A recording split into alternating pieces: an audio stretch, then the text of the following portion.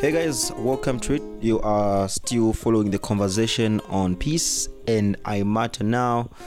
My fifth guest on this, I would call a marathon podcast that we have been doing between Pice Radio and Wet Smash Poetry Show, is to highlight conversation from different communities. Now, our last guest is Mutetelenu Kalama, who is the executive director of Agents of Change Foundation.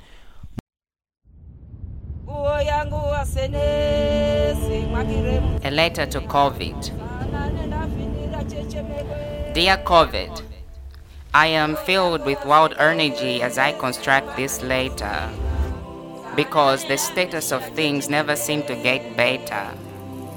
A lot of community members are jobless because of your arrival. You took away the small businesses which they used for survival. Dear COVID, look at what you've done to the church. They have become so homophobic according to research. The church pioneers are claiming COVID is a punishment from God. They say God is punishing the earth because LGBTIQ people are so sinful and bad. Dear COVID, where do I run to now? Because my gender expression is something they don't allow.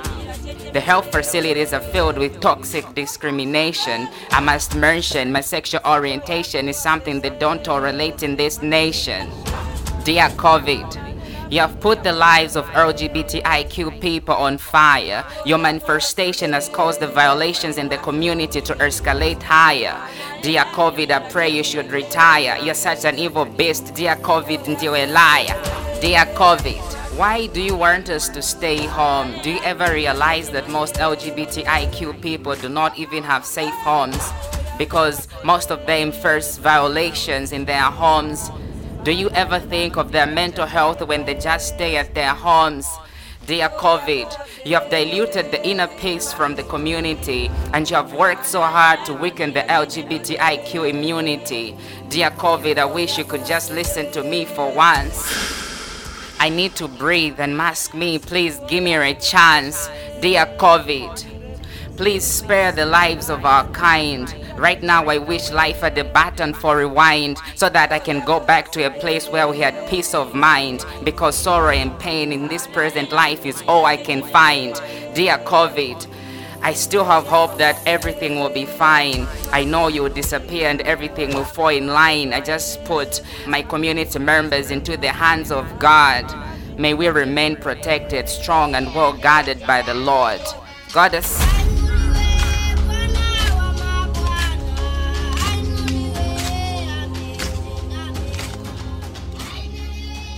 MUKA, welcome. It's good to have you on this platform. Thank you very much. Yeah, you're good to be here. Too formal. You sound too formal for me. But yeah, so we keep on sharing these conversations, and Wet Smash obviously has been putting in so much work. And for those that have missed any of these conversations, you can still go through to Pice Radio and Anchor FM, and you'll be able to find all this conversation. Or else, also you can also search for Pice, PICE on TuneIn, and you'll be able to find all these conversations, the 5 conversations that we've been running. Now, MUKA, I have briefly introduced you as the Agents of Change Foundation Zambia executive director. Sorry. Away from that, who is MUKA? Maybe you can also highlight more what Agents of Change is all about. Okay. Yeah, like I mentioned, Gift, I think it's very exciting to be part of this great conversation happening this month of September. So, like you mentioned, my name is Mutetelenu Kalama, and I go by MUKA by most of my peers who fail to pronounce my name. Call me MUKA. And well, currently I'm the executive director of Agents of Change Foundation that I'm running together with colleagues from Kitwe and Lusaka. who are co-founders of the organization as well. And sometimes it's really like confusing when people ask you to say who is MUKA and whatnot. But I think the other things that can attest to is that I'm an activist. I advocate for children's rights, women's rights, environmental justice, sexual reproductive health and rights, and things like that. And so my activism has really been around these issues that I have mentioned, and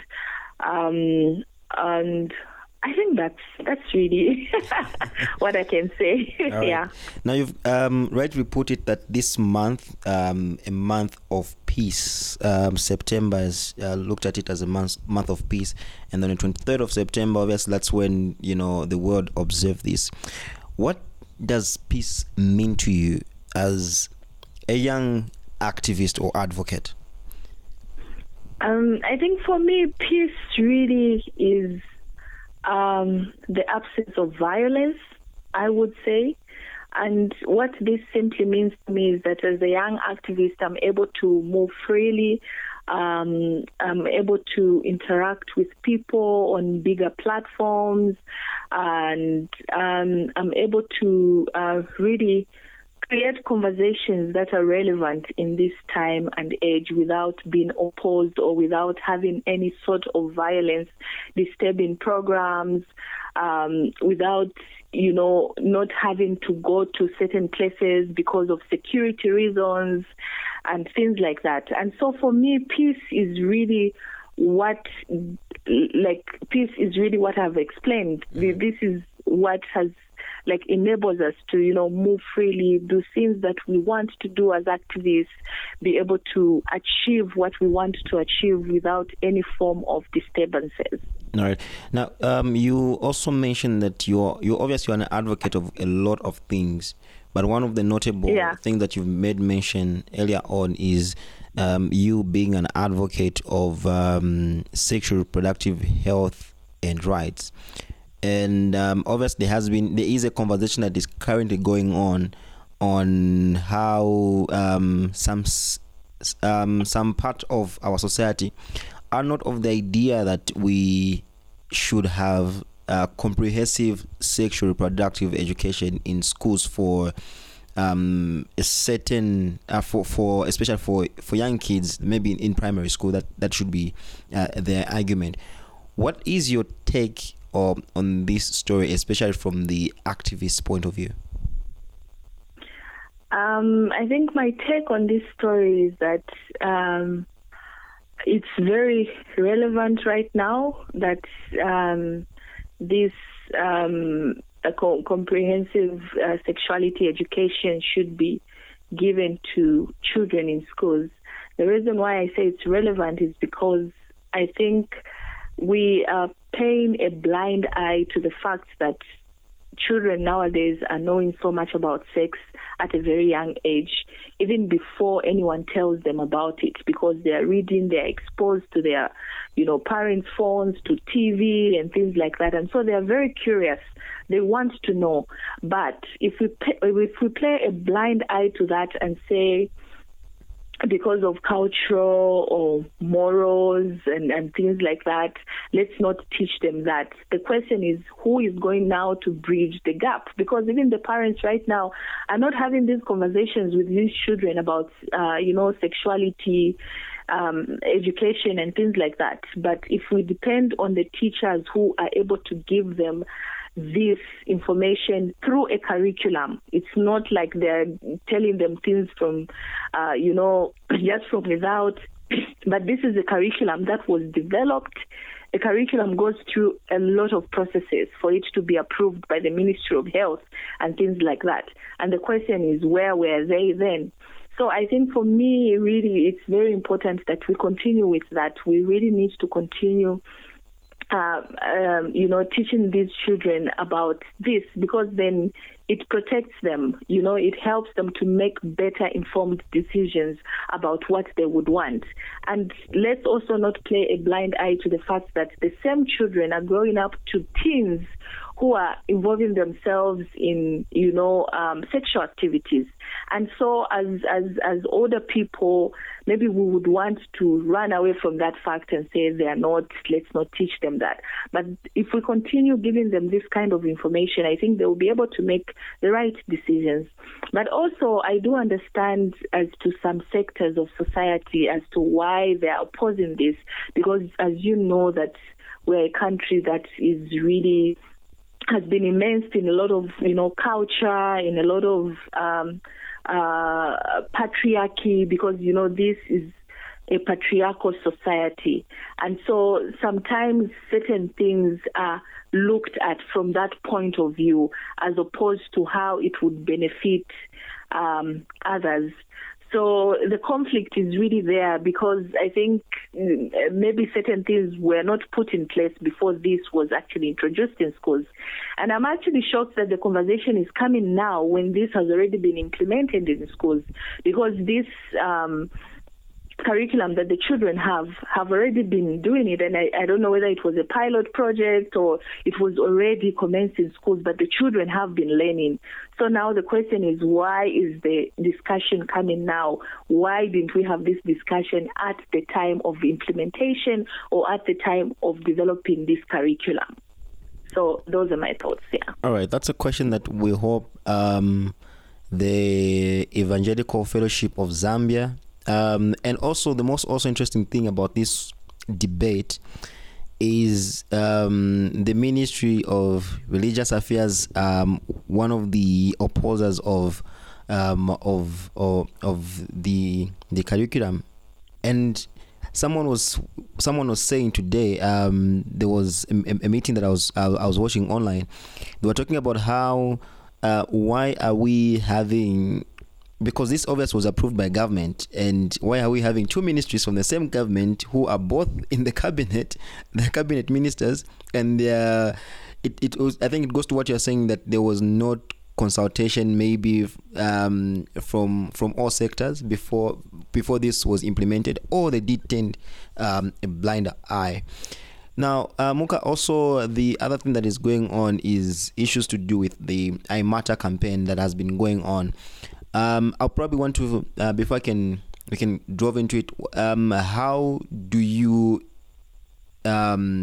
understand the I Matter? What does it mean to you when I say the I Matter campaign that has been going on from the activist point of view, and especially to issues to do with the sexual reproductive health rights? Okay. I think from the word itself, I Matter is really an emphasis on I as a person. How are things concerning me in terms of how I'm, relating to situations, how I'm progressing, and how people are relating to me, how I'm relating to people as well. And so when you say I matter, meaning that I should have some sort of presence within, it could either be in the activism spectrum or whatever that you're doing as a young person, because then you matter in that space. You should be able to, have some sort of presence there. And when you talk about sexual reproductive health, I think really this dwells back to young people in terms of how they're accessing the youth-friendly services, how they're accessing contraceptives, how they are being treated when they go to these health facilities. What is the conversation around that? And so when a young person say I matter in such a situation, they should matter in terms of how they give services to them, how they interact with them, how they do not judge them, because as a young person, they hold a very special space in this whole conversation of how they matter as an individual. And for me, I always talk about the I story being the most powerful story that you can ever listen to. Most of the times we talk about different issues that affect us, but through telling stories of others, which might not really be as impactful as telling your I story. And I think this is some of like one of the things that we at Agents of Change do, because we tell our youth reporters, we tell our young people to say the I story is the most important story that you can ever tell, because when you're telling a story from a place of experience, you're telling a story so that someone can be able to feel how you felt. So that is really altogether put together. It's really how a young person, I'm really trying to avoid the same word matter, but how a young person is really perceived in such an instance. And it's very important for the young people to also affirm these words and say, I matter, because they do matter in this, in this time, in this society when they're living and, trying to figure out themselves and all these things. All right.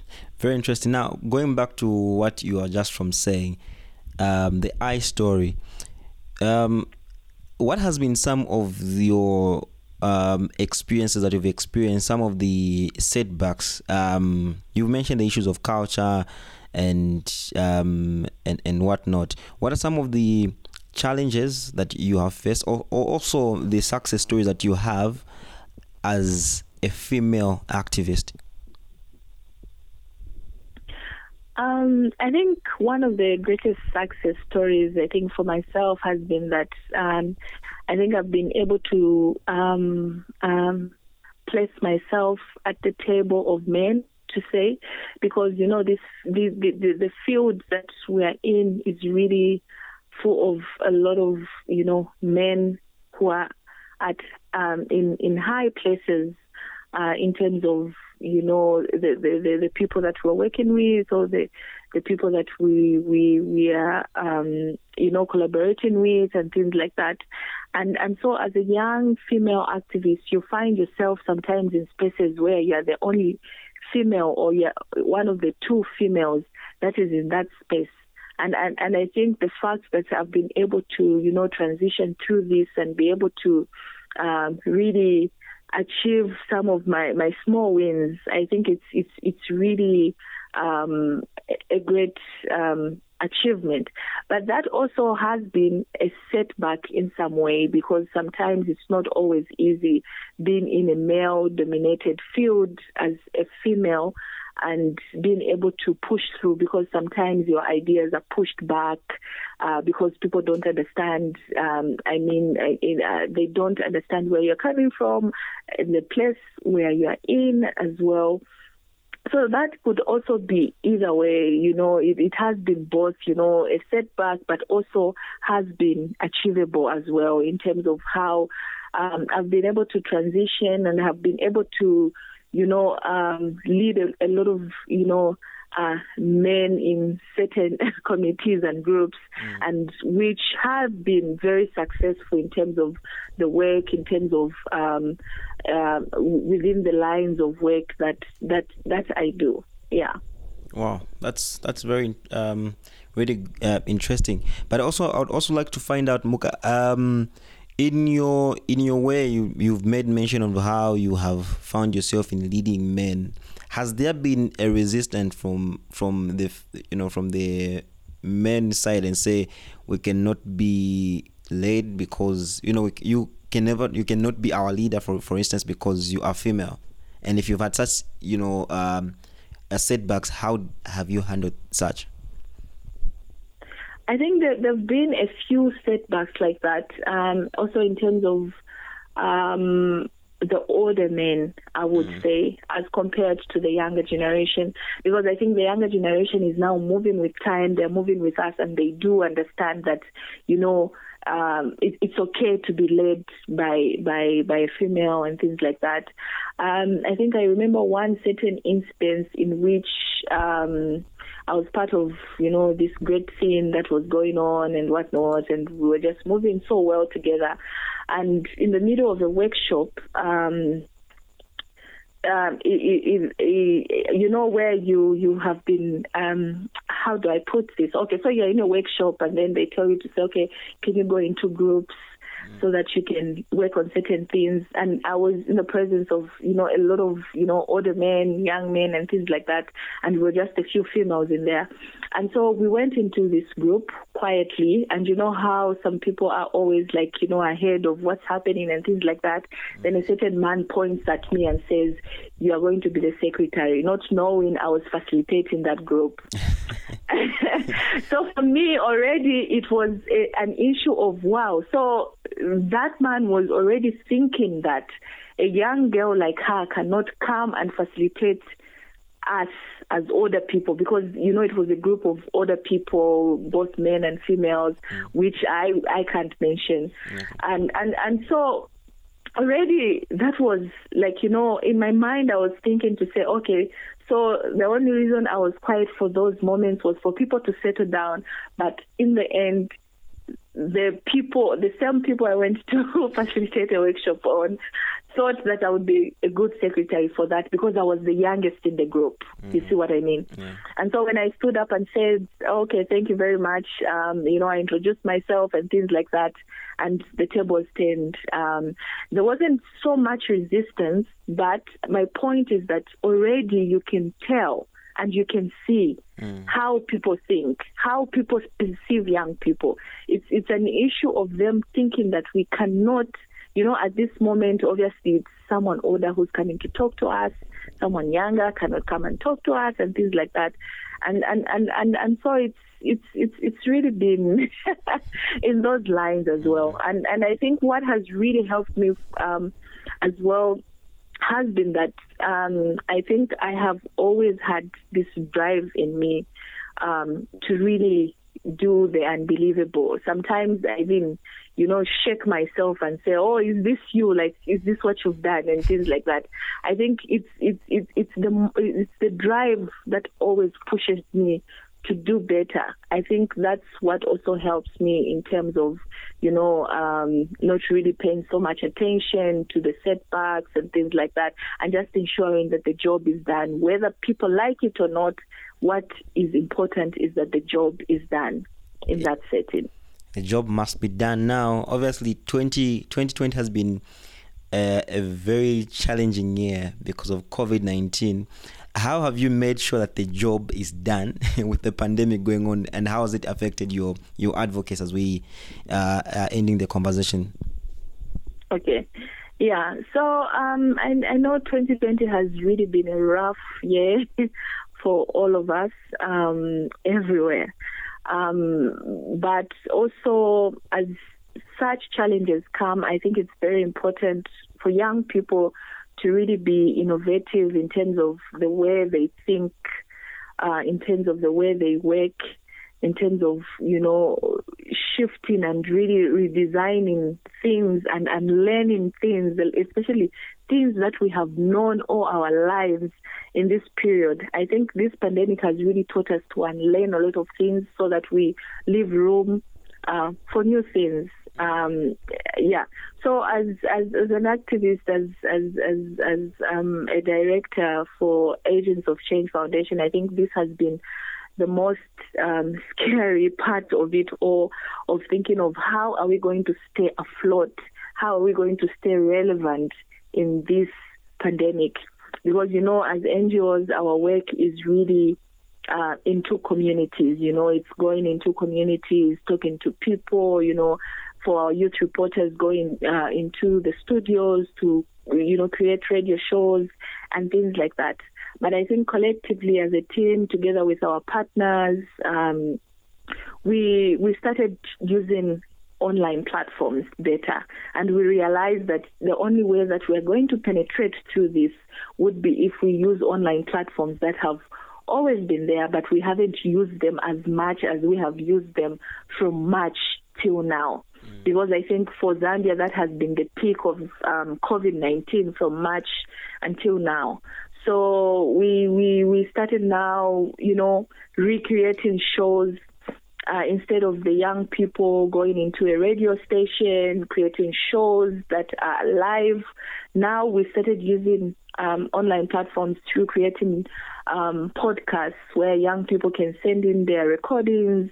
The shows are put together, and the shows will still air on radio, because when the young people are in a WhatsApp group, they have a production meeting. Instead of then, when they used to have a physical production meeting, they would have a production meeting on their WhatsApp groups. They'll create the shows. The shows will be put together by our wonderful facilitators, and that show will be sent back to the radio station to be played. And I think for us, that has really been an achievement as an organization, because this is something that we never thought we would actually do.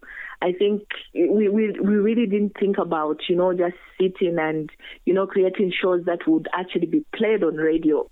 It has really helped us in terms of staying afloat and ensuring that we are still relevant to the community, still relevant to the so many young people that follow us. But this has still, like you mentioned, has still come with a lot of setbacks in terms of us doing the other things that we would have been doing by now. I think on the part of, going on with our shows, advocacy in terms of, advocating for the things that we advocate for, we are set on that. But the setback has been, how do we reach young people that are in the communities? Yes, they listen to the shows, but it's very important that you have conversations with them. You create conversations with them. You listen to their thoughts, their inputs and things like that. That has not been happening because of COVID-19. But what is important is that we've still managed to penetrate through this market and ensure that the youth reporters are still producing shows that we are airing on radio. Wow. Yeah, that sounds like a very mammoth task, and I don't know how you've been managing to doing that, but I'm sure you have a great team behind you that has been doing an amazing work. MUKA, you have been an amazing guest. Thank you very much, and I hope that we can still have such conversations on Pice Radio and see how best we can get to work together. One thing that we also would love to mention is that Pice Radio is one of the few innovations in Zambia for now that can broadcast from anywhere at any time. So we might be doing something pretty much soon.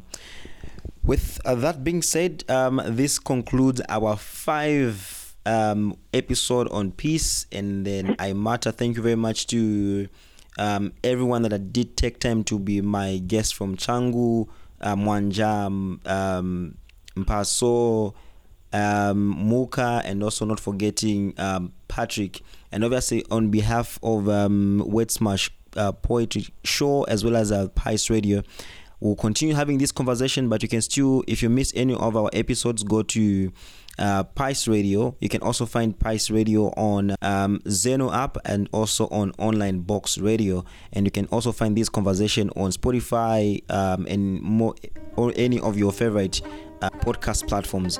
From me, Gift Members, goodbye, and stay positive.